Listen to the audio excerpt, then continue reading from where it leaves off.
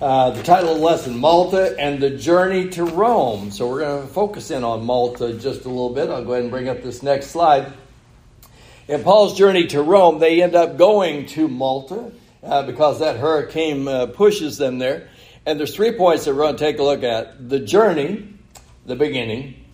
The journey, the end. That's not a misprint. That's the way I organized this, okay? So it's going to be the journey, the beginning, the journey, the end, and then we're going to come back to the middle because that's where Malta is, kind of in the middle of this journey here. So I want to kind of inform you, heads up, we're going to take a look at Acts 28. That's where we are headed.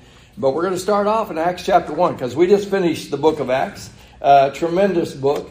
And so we're going to kind of take a quick journey through there and then end up in Acts chapter 28 because I want to make this point. God told Paul he was going to Rome. Paul said he wanted to go to Rome. And sometimes we look at Acts chapter 27 and we go, well, that journey's finally beginning to Rome. I think that journey for Paul started a long time ago. And we'll kind of watch it unfold as we give consideration to the book of Acts. So as we take a look at this morning and we think about Luke's account, because he's the one that wrote this. And he's that beloved physician. And he's that traveling companion. And he's that historian. He's the one that compiles this. He puts this together. And he's with Paul at the close of this book too. And he's with Paul on this particular journey as they leave Caesarea and they head out to Rome. The book of Acts, sometimes we don't recognize this right off. It only covers about a 30-year span. It's talking about approximately 32 AD, and it closes in about 62 AD. It's only about a 30-year span. There's a tremendous amount of events that take place in that 30-year span as the gospel is preached, and it goes throughout the world. But when it begins, and that's where Paul begins, or Luke begins, where Luke begins. At the beginning of this book, and Jesus has been resurrected. And for a period of 40 days, he has appeared to many and to his disciples. And at one time, over 500, all on one occasion. But as Luke begins to record this, he's with the disciples, he's with the apostles, and he's giving some of those final instructions before he ascends. I'm going to read from Acts chapter 1. I'm going to read verses 1 through 5. So if you want to turn there. Acts chapter 1, verses 1 through 5. It says, "The former account I made, O Theophilus, of all that Jesus both began to do and to teach until the day in which he was taken up, after he, through the Holy Spirit, had given commandments to the apostles whom he had chosen, to whom he also presented himself alive after his suffering, by many infallible proofs, being seen by them during 40 days, and speaking of the things pertaining to the kingdom of God. And being assembled together with them, he commanded them not to depart from Jerusalem, but to wait for the promise of the Father, which he said, you have heard from me. For John truly baptized you with water, but you shall be baptized with the Holy Spirit not many days from now." And he's telling them, you're going to be my witnesses. And I want you to go and wait into the city to receive that promise. And you're going to be baptized with the Holy Spirit. Because the work that I'm giving you to do, don't try it on your own. You need help. And the Holy Spirit is the one that is going to aid you in this work. And just moving on down a couple of verses to verse 8. He will tell them, you're going to be my witnesses in Jerusalem, in Judea, in Samaria, and to the utmost parts of the earth. And that's exactly the way we see it taking place. So I want to follow that just a little bit. In Acts chapter 2 is exactly where we see that promise falls upon these apostles. That particular time the gospel is preached for the very first time. It's the apostle Peter that delivers that message on that occasion. But in Acts chapter 2, what we see there is the falling of the Holy Spirit. But what you also see there is you see Daniel chapter 2 and you see Daniel chapter 7 alive and well and being fulfilled right there in Acts chapter 2. He is now sitting on his throne. He has now received his kingdom. The commission is going forth and the gospel is being preached. His reign has begun. And you see people respond. And they're seeking forgiveness. And at the close of Acts chapter 2, the Lord is adding to the church such as should be saved. And the gospel starts right there in Jerusalem. Just as he said, this is where it'll begin. So we follow that along. And we go through chapters 3 and chapters 4 and into chapters 5. And the gospel is being preached and disciples are being made and numbers are being multiplied. And you see that gospel begin to spread. And it goes from Jerusalem and then it begins to permeate out into Judea. Just like he said it would. But Satan's not happy about that. And this gospel's being preached. And people being saved. And so Satan's got to get right in the middle of it. And persecution begins. But the very thing that Satan believes is going to thwart this is the very thing that ends up aiding this. Because you know what happens? Whenever these disciples are persecuted, it doesn't shut them up. It scatters them. And they start to go everywhere. And the very next thing we see is they are down in Samaria. And what Jesus say? Jerusalem, Judea. There it goes. And there goes the gospel. And now it's in Samaria. And Philip, the evangelist, he's preaching there. And then the apostles come down there. But this persecution is continuing. And one of the primary leaders in that persecution is who? It's a man by the name of Saul of Tarsus. But then in Acts chapter 9, as he has gotten letters and he has set off to go to the city of Damascus, the Lord himself appears to him. And he is struck blind. And he is humbled by this experience. And he's also told this: you go into the city and you wait and it will be told you what you must do. And then after 3 days, you know who shows up? A man by the name of Ananias that the Lord sent. And what does he tell him?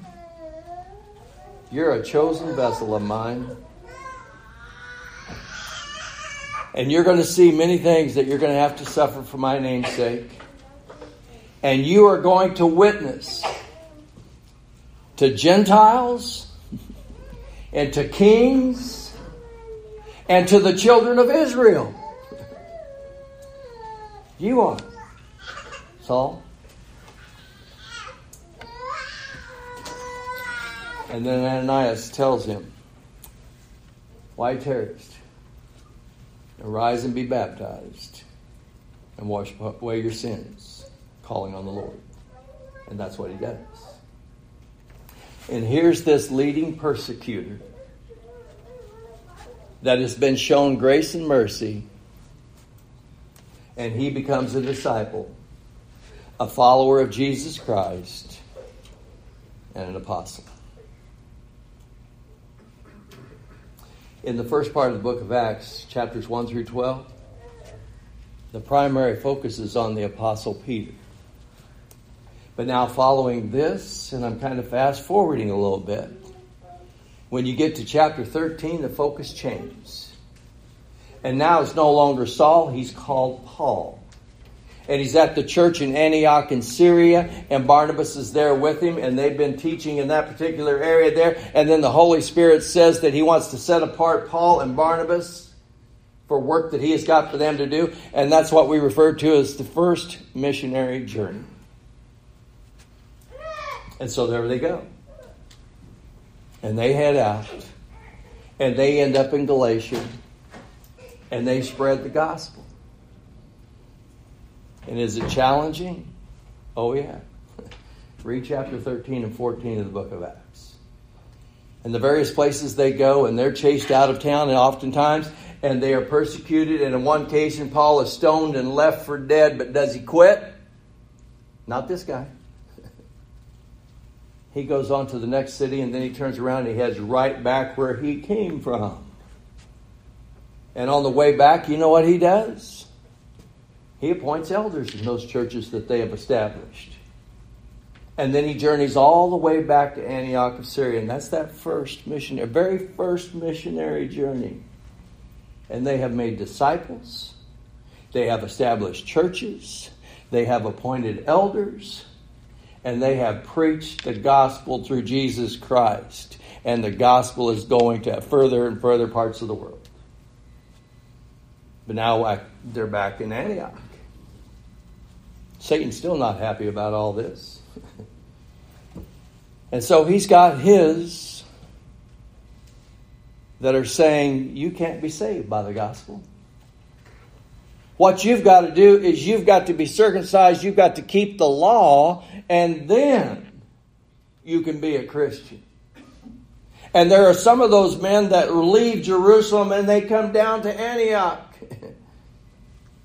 And Paul and Barnabas lay into them. And it says there is no small dissension about this because they're trying to bind the law on these Christians. And so it's decided that Paul and Barnabas and some others should go up to Jerusalem because that's where the problem came from. And they go up there and they meet with James and other apostles and the elders and brethren. And this whole issue is discussed. And to kind of cut to the chase and wrap it up in a nutshell, it's determined, do not lay that yoke on them. That's what Peter says. Because we ourselves, our fathers, could not bear that yoke of the law. So you keep preaching the gospel. You keep preaching that salvation is found in Jesus Christ and by faith, and that by works of the law no flesh shall be justified. That's what Paul will say when he writes to those churches of Galatia. And so after that, they go back to Antioch. And so once they're back to Antioch, Paul's kind of restless, and let's go back and let's visit those churches that we established before. And so Paul and Silas this time set out, not by sea but by land, and they go north, Damascus, Syria, and then they turn west and back through Galatia. And after they travel a while, they want to go south and they want to go north, and the Holy Spirit forbids them. Until finally, Paul receives a vision. And what's that vision say? It's a man calling to them, come over to Macedonia and help us. And so what do? They launch out for Macedonia. And then they end up in Philippi. And then they convert some people. And a church established there. And from Philippi they go south. They go to Thessalonica. And they do some good there, but there's some trouble there. And then they go on down to Berea. And then from there they go further south, clear into Achaia. And that's kind of what's going on with that second missionary journey. And then Paul will return once again, and he will go all the way back to Antioch of Syria. And he's not there long. And he launches out again. What we refer to as the third missionary journey. And one of the places that he will go is to Asia and to Ephesus, a place that he had promised him that he would come back to. And this time he goes there and he ends up spending 3 years there. And at the close of that time, there's a big uproar. And Paul and others are in danger of losing their lives. And there are some of those that are ready to get back on the boat and head back to Jerusalem or back to Antioch. And what does Paul say? Not yet.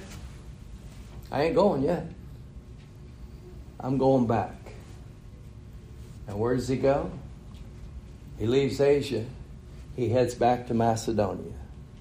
He ends up going south. He goes all the way to Achaia and down to Corinth. This is getting close to the end of the third missionary journey. And while he's in Corinth, you know what he does while he's there?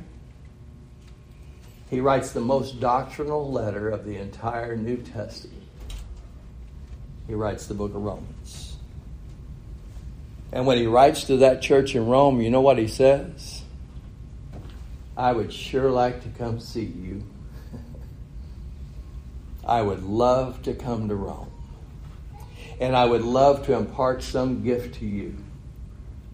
And when I come, I want you to help me on my way. Because I'm not satisfied. I want to go further west. I've gone to Asia. I've gone to Macedonia. I've gone south. And now I want to go further west. I want to go to Rome. And from you, I want to go further to Spain. And I want you to help me on my way. And then he turns. And he heads back north. And he goes east. And he goes south. Remember those elders from Ephesus? And he stops in Miletus. And he meets with them. And he continues his journey towards Jerusalem. Why is he going there? Remember that when we studied that? He wanted to be there by the time Pentecost rolled around. Remember that? And as he continues on that journey, he's making various stops along the way. And what are they telling him? Don't go there. There's nothing but trouble and persecution waiting you there. And Paul says, I'm going. It hasn't stopped him before. I'm going. And you remember when he gets to Caesarea, there's a fellow there by the name of Philip. Remember him? He was early in the book of Acts. Philip the evangelist. And Paul stops there. Stays with him for a while. And there's a guy that shows up by the name of Agabus. Tells him once again, they're going to bind you. There's nothing but trouble waiting for you. And Paul says, what do you mean trying to break my heart? I'm ready to go. I'm willing to die. And so they give up. He's going to do it. And he keeps going. And he heads for Jerusalem. And when he gets to Jerusalem, what happens? Just exactly what he had been told. Trouble's waiting for you. And when he goes into the temple, there's those same teachers, those Judaizing teachers. And they said, this man is nothing but trouble. And they accused him of speaking against Moses and against the law. And they said he even brought a Gentile into the temple. And that got things all stirred up. And then they seize him, they beat him, they would have killed him. Except for what? A Roman centurion. The Roman soldiers. They intervene and arrest him. Luckily, because he would have lost his life right there. But what that does, that starts a 2-year imprisonment. And so Paul is going to be taken from Jerusalem down to Caesarea, because that's the Roman capital for that area. And he's held there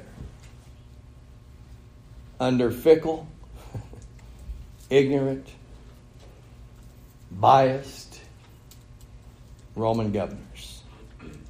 First Felix, and then Festus, and then Agrippa. And after 2 years, Paul is finally frustrated with it all. And what's he do? He says, I appeal to Caesar. And so it's decided. Since you asked to see Caesar, then that's exactly where you're going to go. And so it's determined that he's going to be sent to Rome. This may not have been originally the way Paul thought he would be going to Rome. But he's going. And while he was in Jerusalem, and while he was going through all that turmoil, who was it that appeared to him? It was the Lord himself. Take courage, Paul. You've testified about me here, and you're going to be my witness in Rome. You won't die here, Paul. You're going to go to Rome. So finally, it's determined that they're going to send him. And that's where we've kind of picked up the story here recently in Acts chapter 27. And that's what Luke records for us. And if you notice there in Acts chapter 27, Luke will use one of those pronouns again. And when it was determined that we should set sail for Rome, and who does he say is with him? Aristarchus, Macedonian. And so it's Luke, faithful Luke, Aristarchus, and Paul as a prisoner. And they're going to sail from Caesarea, and they're going to go north, and then they're going to go west. They'll go south on that ship. But it's interesting, too, that there's a certain man, a certain Roman centurion, that is mentioned there at the beginning of Acts chapter 28. It's one Julius that is mentioned by name. And so when they get on board, and then they start to head north, the first stop that they make is at Sidon.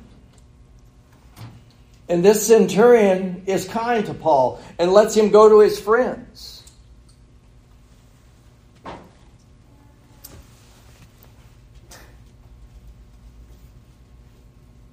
But once he goes to his friends and then they start north,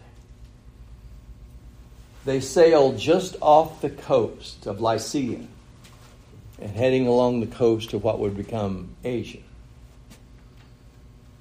And one of the reasons why they do that, and one of the details that Luke records for us there, is this is after the days of the fast.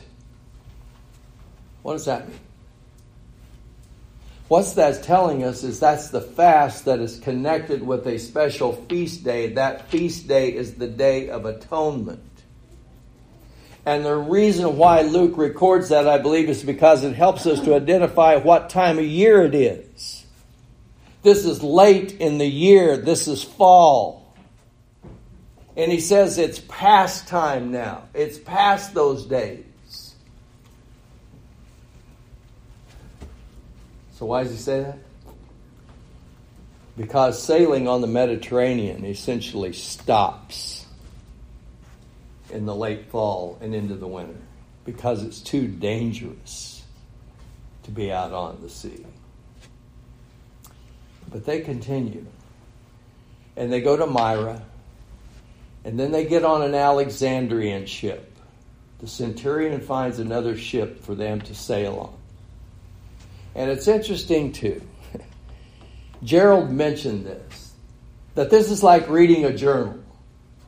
And that Luke gives these kind of little details.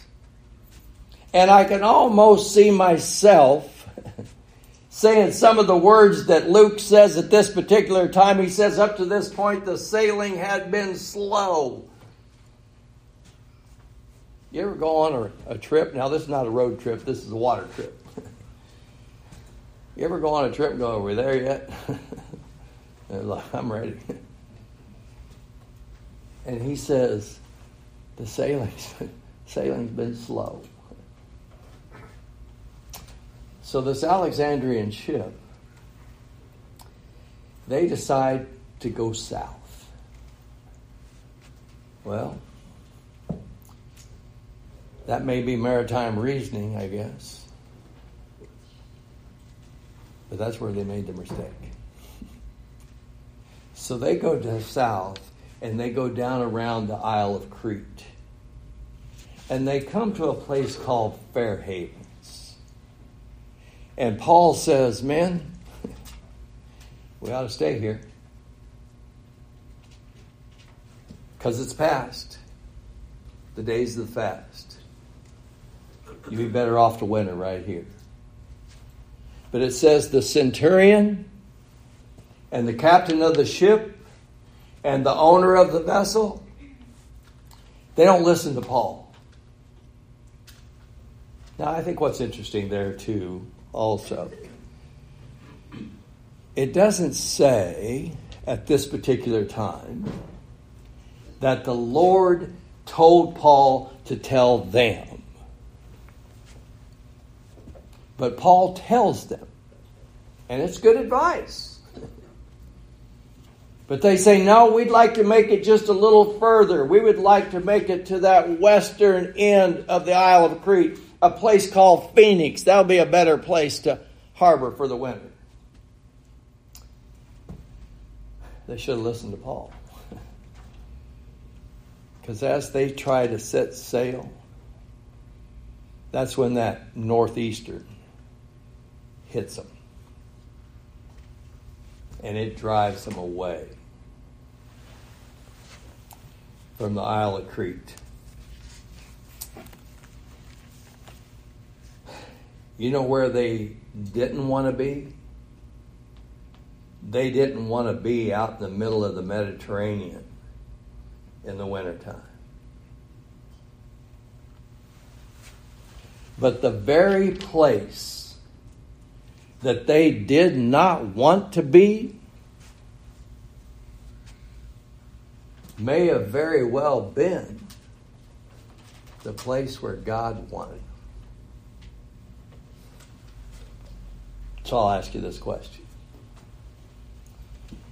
Who controls the winds and the waves and the sea? And so now where are they headed?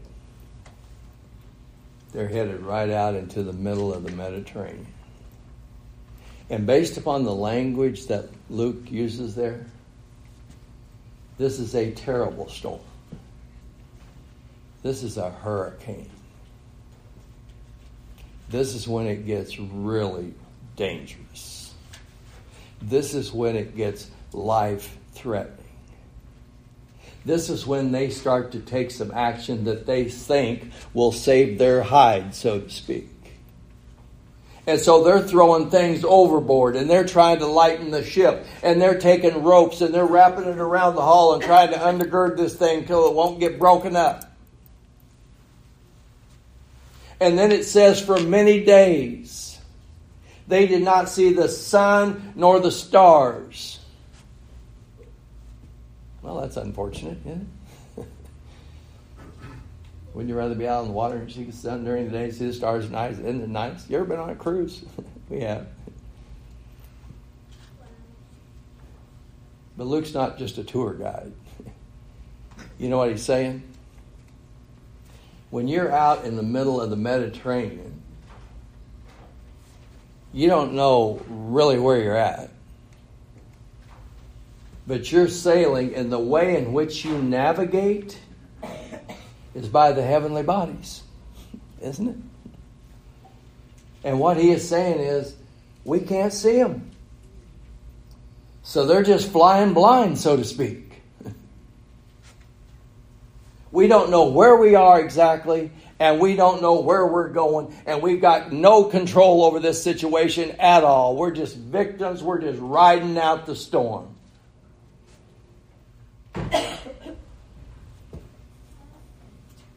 And then Luke records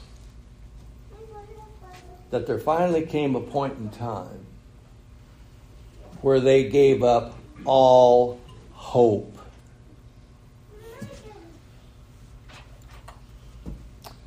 Have you ever noticed that sometimes when people come to the end of their rope, so to speak, That's exactly the time when they're finally ready to listen. Now, do you remember when Paul was back at Fair Havens and they were there? And he says, "Man, we ought to stay here." But there wasn't nobody going to have any of that. But he's just a prisoner. He's just a prisoner on that ship.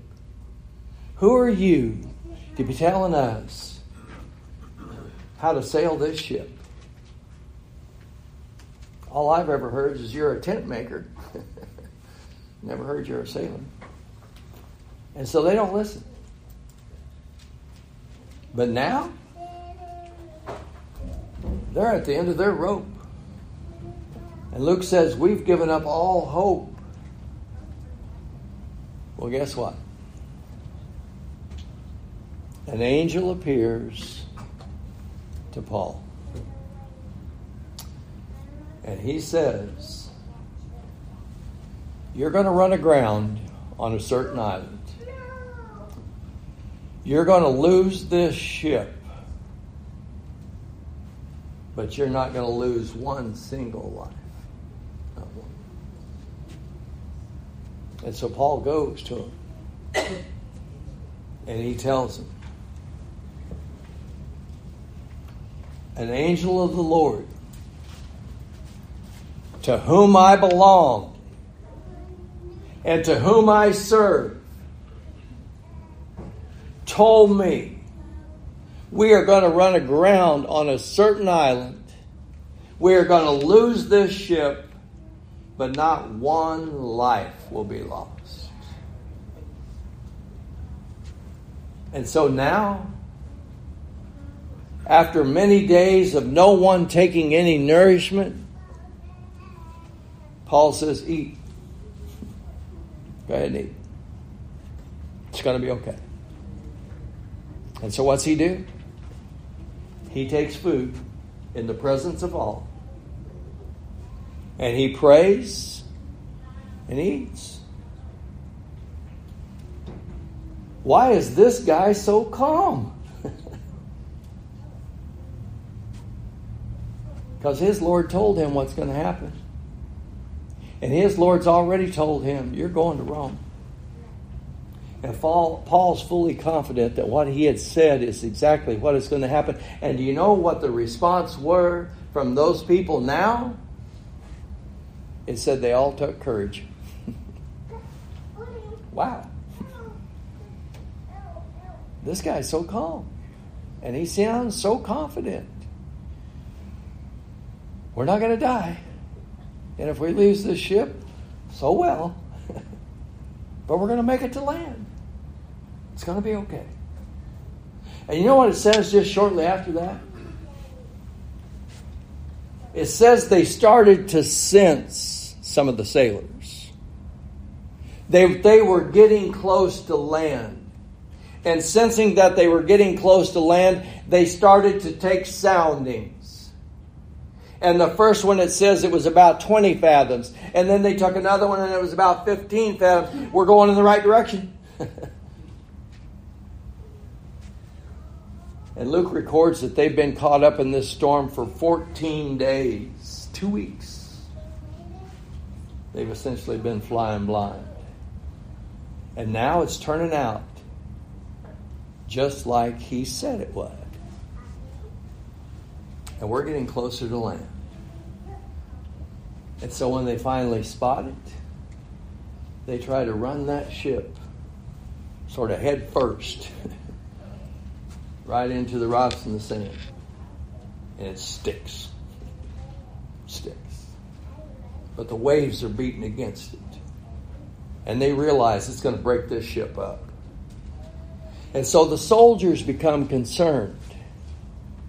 Because they've got these prisoners. And you know what happens to a Roman soldier if his prisoner gets away? We'll take your life since you lost his. So what do the soldiers decide would be a good thing to do now? Let's kill all the prisoners. You remember that Julius that I told you was spoken of in chapter 27, very first. Remember that Julius that I told you about, that when they were in Fair Havens and Paul said we ought to stay here, he said, nah. You know what he says now? Don't kill those prisoners. And he specifically says, keep Paul alive. This guy may be special. Don't kill him.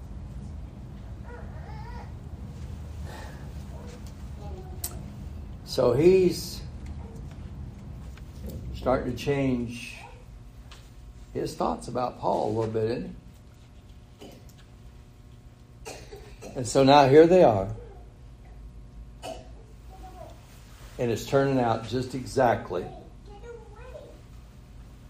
the way Paul said, that his God said that it was going to turn out. They are now about 60 or 70 miles south of Syracuse, of Sicily. They're probably about 400 miles south of Rome. Now, you know, sometimes when I read this, I kind of chuckle to myself a little bit.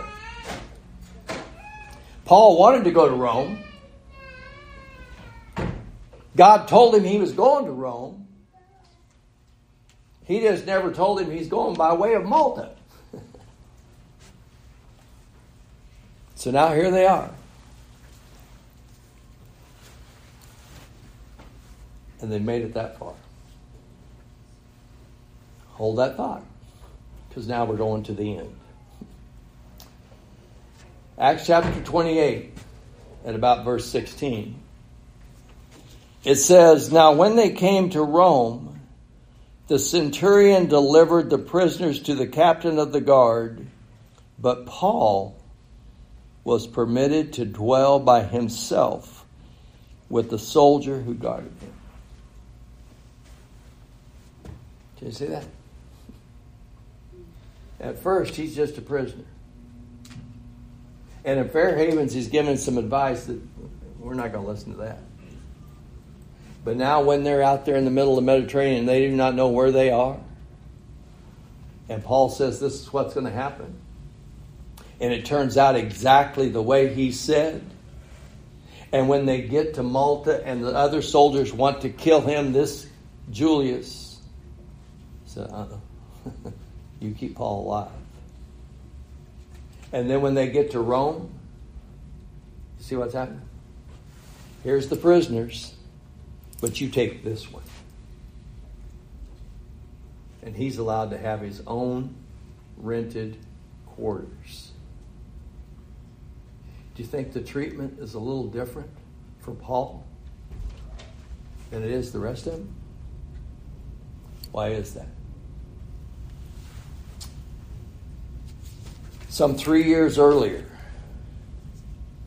Paul had said, when he wrote that letter from Corinth, he wanted to go to Rome.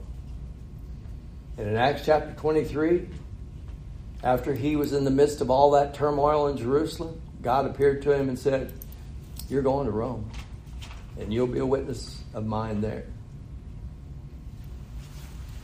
And so now, at the close of Acts, where is Paul? He's in Rome. Right where he wanted to go. Right where God said he would go. You know what I think you see right there? You see a faithful Lord delivering a faithful servant. Let me see that. Now then, back up for a minute to a couple of weeks ago, and Brian's teaching class. So I'll borrow from your question, Brian. If I don't get this right, you can correct. You said something to the effect of, I believe, why didn't God do for Paul what he did for Philip? Wasn't it something like that? You remember back there in Acts the 8th chapter? Philip's down there in Samaria, and he's preaching the gospel. And then the Spirit tells him, I want you to take that road going south out of Jerusalem, going down to Gaza. And so Philip hightails it on over there. And lo and behold, here comes this Ethiopian riding in a chariot, and he's reading from the prophet Isaiah, and the Spirit says, go up and join yourself to him. And so he does, and we remember the rest of the story, right? He preaches Jesus to him, and they come to some water, and he says, where's the water? The eunuch does, what hinders me from being baptized? And it says, Philip and the eunuch both went down into the water. They came up out of the water, and what happened? It says that the Spirit snatched Philip away. And where's he show up? In Azotus. And I have a feeling there's probably some people looking at him going, how'd you get all wet? And he's probably saying, anybody got a towel?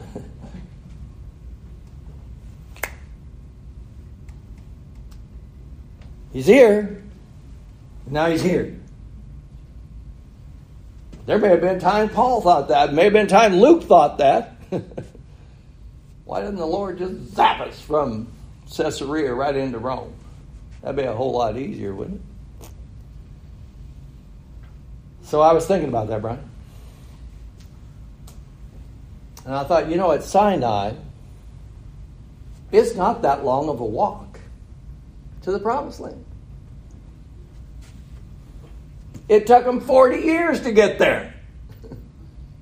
And the Lord wanted them there. Why didn't he just zap them? You know what? Because they had to learn something about faithfulness. And he wanted them to exhibit faithfulness. And he wanted them to come to trust in him as a faithful God.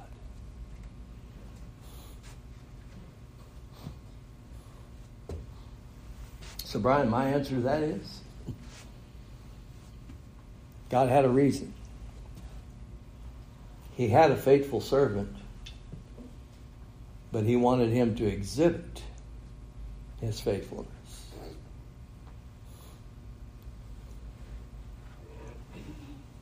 And he wanted to show he's a faithful God. Can we see that?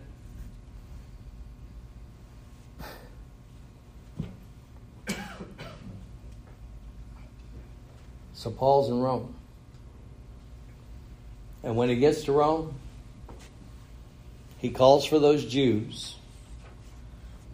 And they come to him. And he tells them how he got there.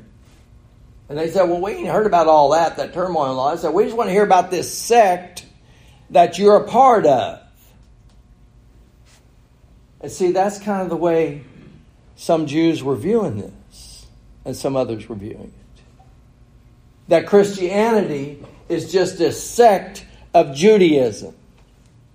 No, they already proved that's not the way it is back in Acts 15.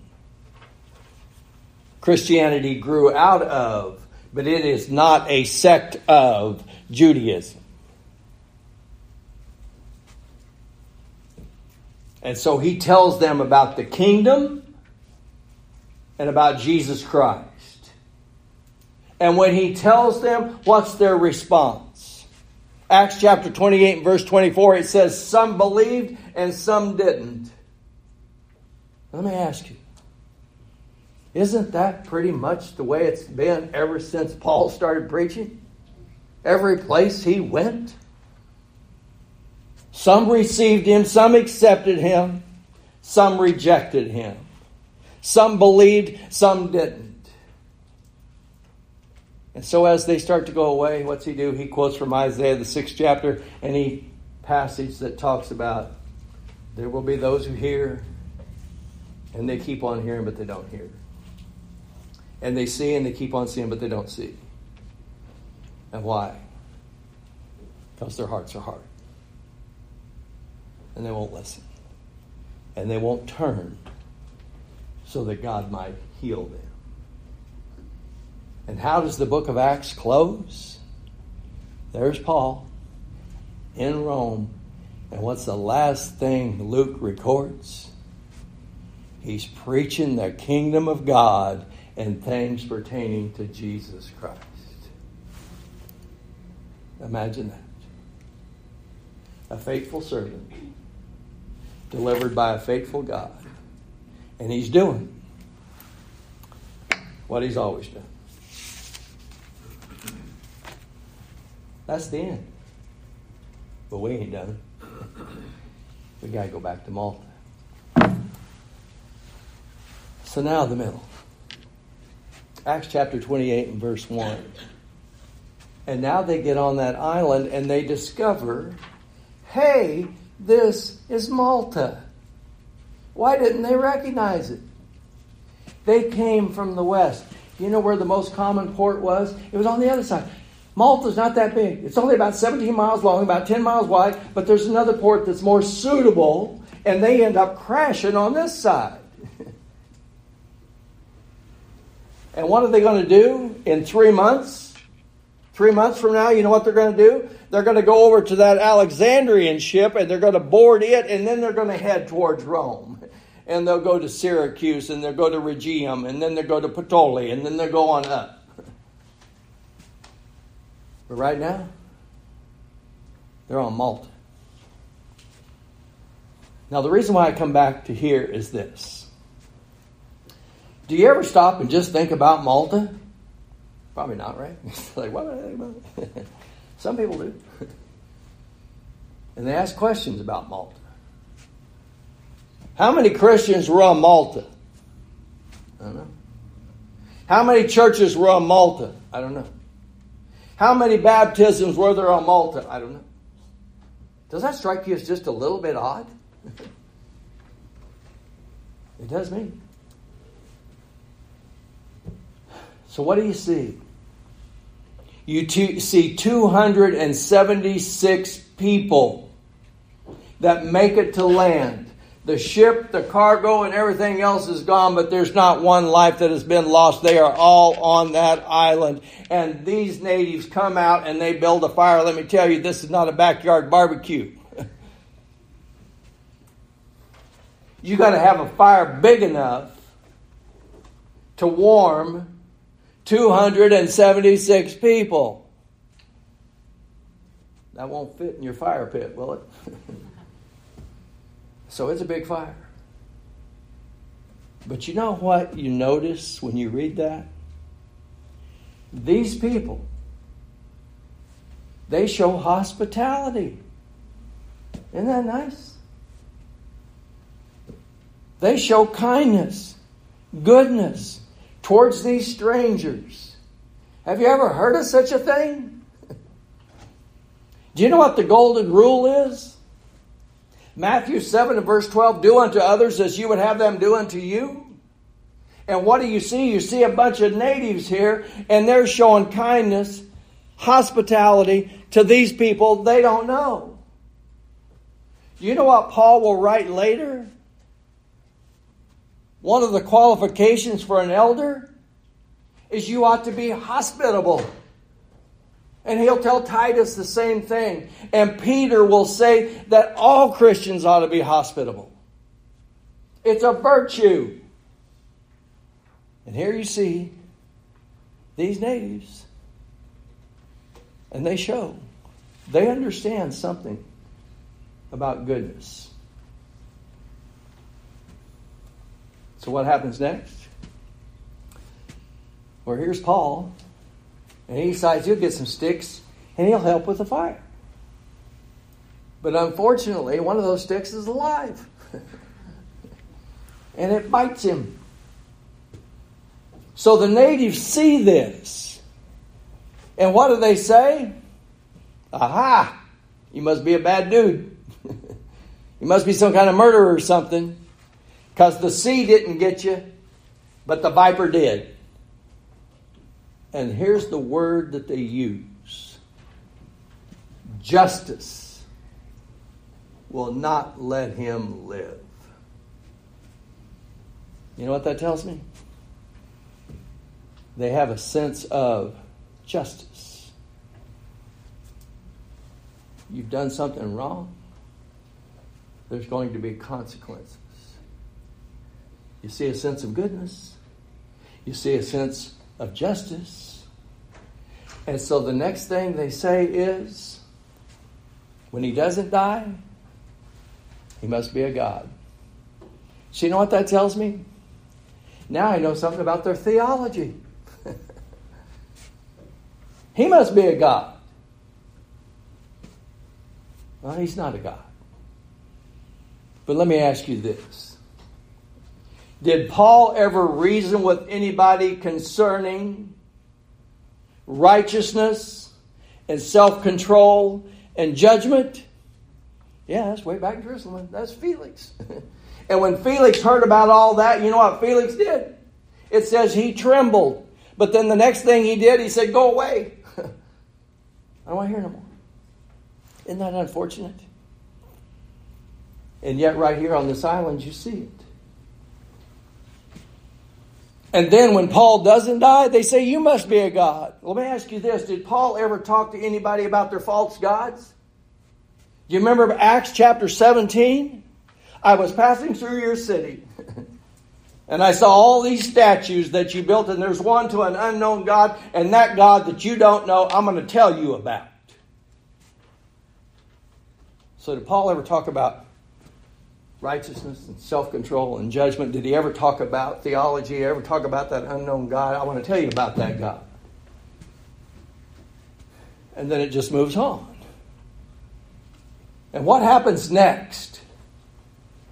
It says that there was this man, Publius, leading citizen, and he takes care of him for 3 days. And it kind of seems to me like you got 276 people. Hey, let's kind of take care of these folks for 3 days. We'll kind of make arrangements for the winter.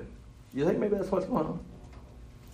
But somehow, he ends up having Paul see to his father. Do you think maybe they might have told him, hey, this guy is the one who said this ship was going to end up here. It turned out exactly like he said it was going to. Then he got on here and he got bitten and he didn't die.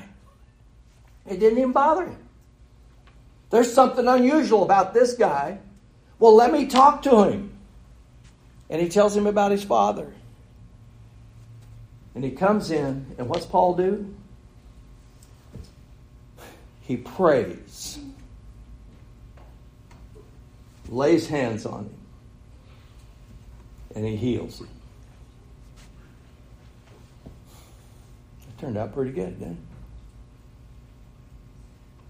And then what's the rest of the people do? They all bring their sick. And Paul heals them all. And that's something. Do you think maybe they're thinking now, sure glad we showed a little hospitality to this guy.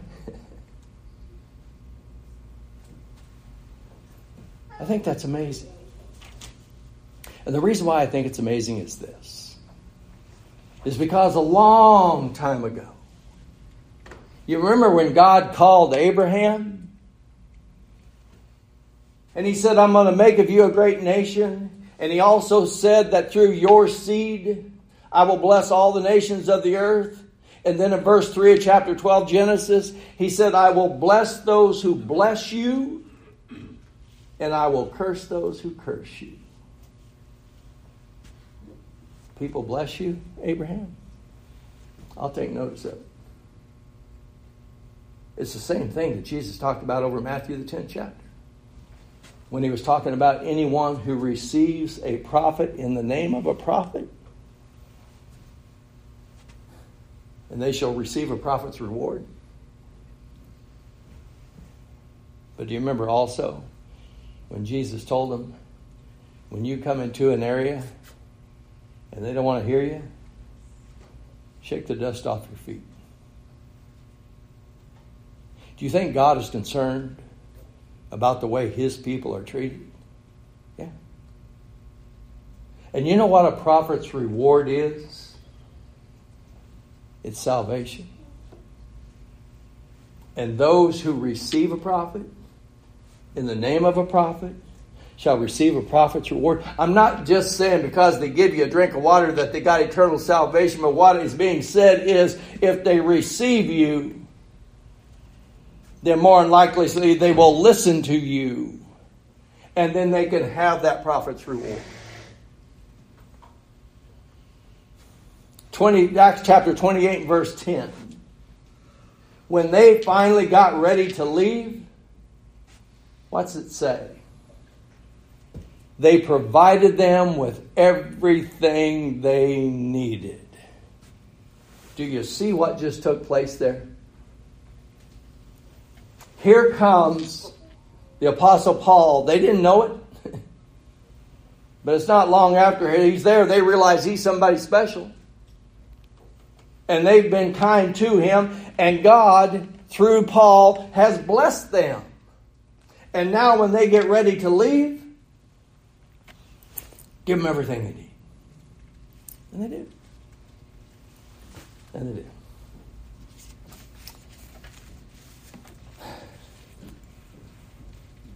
So let me ask you this question. God sends the good news. Those who are receptive receive a blessing. And those who have been blessed, they give back. Sound familiar? Does that sound like what happened? So people ask this question. How many Christians were there on Malta? How many churches were established on Malta? How many people were baptized on Malta? And you know what I say? I don't know. But isn't it interesting that the Holy Spirit didn't reveal any of that? Isn't that interesting? Every place Paul ever went, was he preaching the gospel? Were there some who believed and were baptized? Yeah. But it doesn't say that. But do you know what it does say? It says there were these natives, and they understood something about goodness. They understood something about justice. And they recognized he was different. And so I would ask myself, and I think you would ask yourself, he spent 3 months there. Wouldn't it have been tragic if after 3 months of having an apostle in your midst and the blessings of God laid out to you, that if he left and there was nobody that obeyed the gospel? Excuse me. Wouldn't we say that's sad? They had it all. You know why? I think the Holy Spirit doesn't tell us. I think it's because the Holy Spirit's asking us a question. Do you understand goodness? Do you understand justice? Do you understand blessings from God? And if you look at Malta and you think nobody obeyed the gospel, would you say, that's sad? And we would make a judgment about them, wouldn't you? You know what the Holy Spirit's saying, I believe? Can you make the same application to yourself? Do you have the good news? Do you have blessings from God? Do you understand goodness? Do you understand justice? What do you think those folks should have done with it? So the question is, what are you going to do with it? That's Malta. So I'll leave it there and extend the invitation. If we can help you in any way, you let us know while together we stand and while we sing.